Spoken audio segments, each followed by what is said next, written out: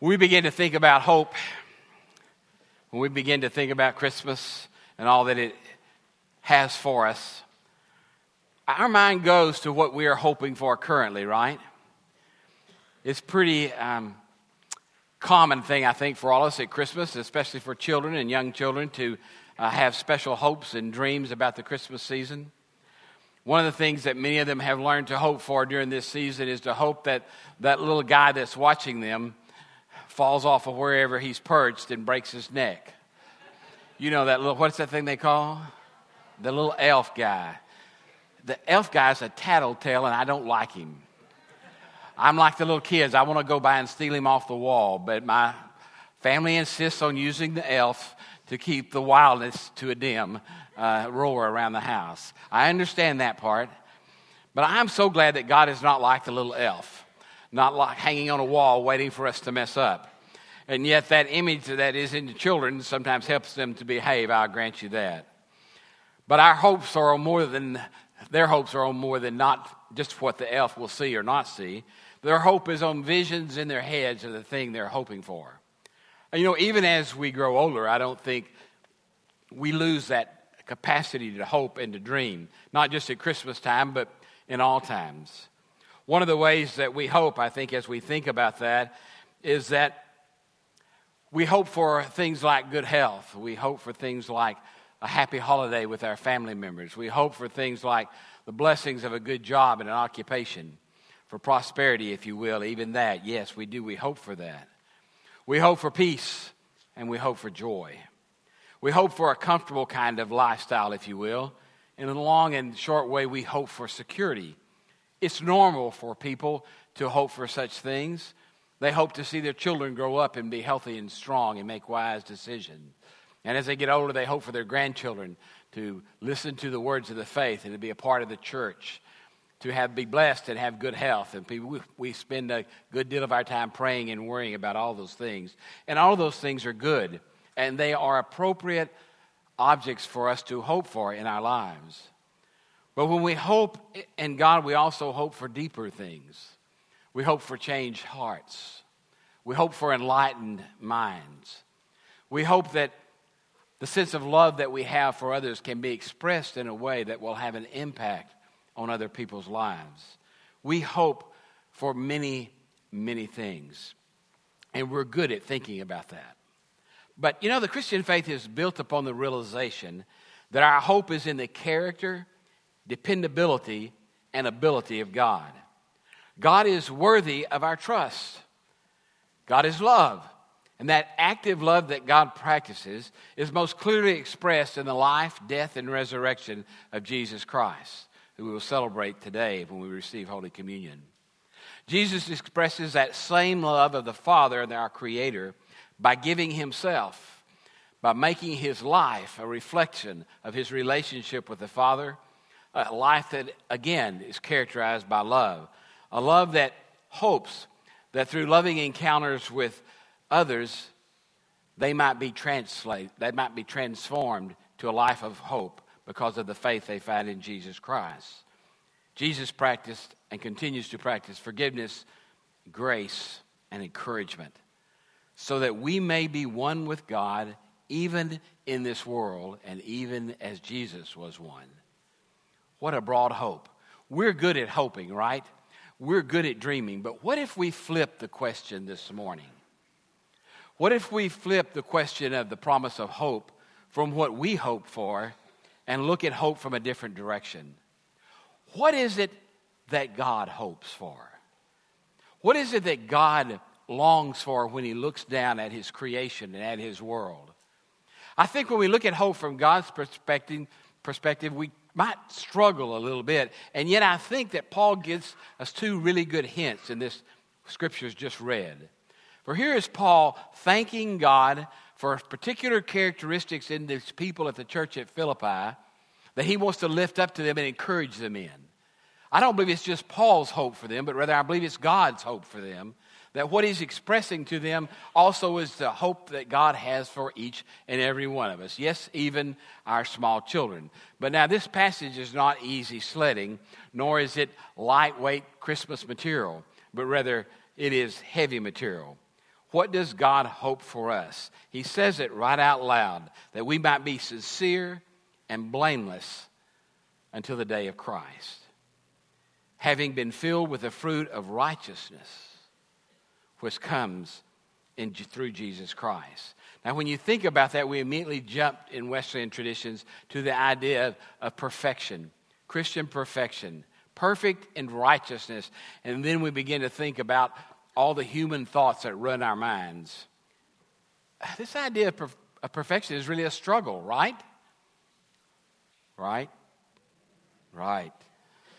It's difficult. We know that we're all sinners, so therefore, how can we all be perfect? We know that salvation is a process, so it's always relative to our past and hopeful for the future. We never quite fully arrive being transformed and changed into the image of Christ, even when we become perfected in the Wesleyan theological sense. Because even then, God continues to work on us as long as we're alive. So if perfection is so relative, how then can he be praying for them to become a perfect, blameless people? How then, when we're so aware of our shortcomings, so aware of the relativeness of this idea and attainment to some kind of standing in Christ and standing in the world, how can we really and truly hope for that kind of righteousness? Well, the way that we can hope for that kind of righteousness, I believe, is to have a biblical understanding of what those words mean. What does it mean to be perfect in righteousness in the context of this one place that Paul was writing? First of all, righteousness in the New Testament always is describing a relationship that exists between God and the humans that he's created, that is only fully realized when a person trusts in Jesus Christ as their Lord and Savior, the one who made atonement for their sins and has paid the price for their salvation. It is when one comes to faith in Christ that one enters into a righteous relationship with God. Not because of what we did last week and not because of what we're going to do the next week, but because we have faith and trust in Jesus Christ. That's how we get to be righteous. We don't get to be righteous by doing all the right things, although that's part of it, and I'm going to get to that in a moment. But the main and most essential, consistent element in righteousness throughout the New Testament scriptures is that it is a relationship that is formed between God and his creatures, made possible only by the work of Jesus Christ. Never possible by our own works. Never possible by our own works. But fully possible and receivable, not attainable, through the work of Christ and the Holy Spirit who works inside us. Once we begin to realize that being perfect in righteousness has to do primarily with our relationship with God and with others, so far as it is up to us. In verse 9 and 10, he describes what this kind of righteousness looks like. I want to read it from a little different version than what I read out of earlier. It's described in another book I was reading about a love that overflows more and more with knowledge and full insight. A love that abounds, another translation says. It's a love that cannot be contained and so flows out of that which holds it. When we're thinking about righteousness in the New Testament, we are thinking about a loving relationship established by God, received by humanity, and allowed to work within our lives. A kind of love that is like a tree that begins as a mere sapling or even a seed and then grows into a great strong tree. The Christian life and faith is meant to be all about that. It is meant to be us becoming complete in God, but it takes a lifetime and then some. Actually, if you want to be completely perfected and finally perfected continually, the way to do that is to die. Anybody signing up? But there is a sense, truly, and we'll never be fully perfected now, not completely and entirely to the Webster's dictionary meaning, but we can be perfected so far as it concerns our will.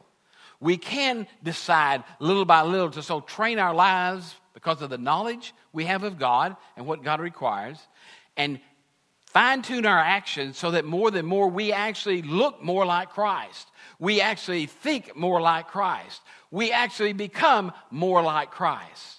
We become Christ-like in this world. And yet it's a job that is never completed. As long as we realize that, as long as we realize that the main part of perfection is our relationship to Christ, as long as we understand that our real righteousness, yes, does have something to do with what we do. In fact, in the Old Testament, righteousness was attained by being God's people and by following the law, right? It was a works-oriented righteousness. And that's referred to in the New Testament in several spots as well. But the reality is that it's mainly about our relationship with God, and secondarily, a reflection in people's lives who have been made righteous by trust and faith in Jesus Christ. God declares I'm righteous. Nobody on earth can do that for me, only Jesus. And nobody can take it away from me, only Jesus. Because God says it's true, because I am a follower of Christ, trusting in Christ for my salvation, and not on my own good works. And you say, so then what is our part in this righteousness thing? Well, we are righteous also when we are acting according to God's will. That's another one of those relative things. But even as failures, so to speak, over and over again, we are also people who, over and over again, find ourselves keeping God's will and following His ways. To the extent that we do that based upon our knowledge and based upon what we have learned, and we become more discerning as Christians about what God wants us. You don't expect someone who's 17 years old to have the mind of Christ completely in them. You expect them to be 17. You also don't expect someone who's 77 years old to have the mind of a 17-year-old or the faith of a 17-year-old or less. You expect us all to be developed and growing in this process of righteousness because we receive it and because we're open to the knowledge that God wants to give us. When we come to that part, then we come down to our part a little more literally. I think our part can be described in two ways. First of all, we need to be available. It is really hard for God to work in our hearts and minds when we're not available. You know what available is, right? Availability has to do with your time. I don't know how many people I've heard say, well, I really want to be like Jesus, but I just don't have time to read the Bible and study it thoroughly. Really? So how bad do you really want to be like Jesus? I mean, how much time do you think all these teams have spent getting ready for a bowl game? How much time are you going to spend in preparation for Christmas? The cooking, the shopping, the getting everything ready, the sending out the invitations, compared to the time you get ready to prepare your heart for a new beginning with Jesus Christ? Which gets more time? Now, women, I know it's harder for you because you really are working at Christmas. Men, you just have no excuse, most of you. You got 2 or 3 presents to buy, and a couple of them are just extra, right? Like everybody knows, Sally buys the presents for our grandchildren. She tells me how much she spent, what she's bought, and she always tells me the same thing. Ever since Miller was 1. We don't need any more presents for the grandkids. And I always say the same thing. Best I can remember. I know. I'm still going to go get them something from Papa. It doesn't matter how many things she's bought. I have to buy them something. Yes, I do. And yes, I know I have to buy her something. This I'm clear about. But I don't have to do nearly as much shopping as she does. And I leave her to worry about the money. I just go ahead and buy what I want, and we'll work it out later.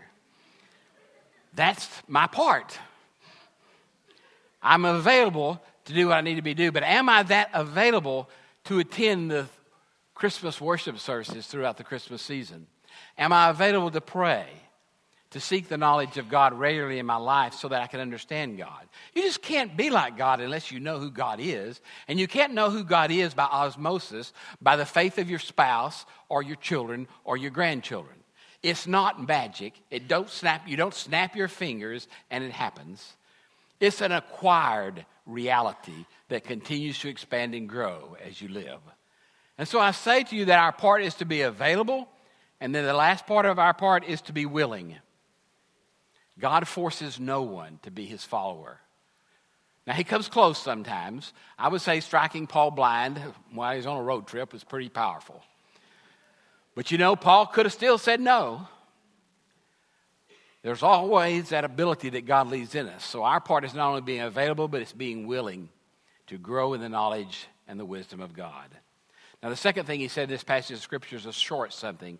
He thanked them for continuing the work of the gospel, which had to do with supporting Paul, continuing the work in the church, and continuing for the church to be willing to grow into the likeness that God called it to be.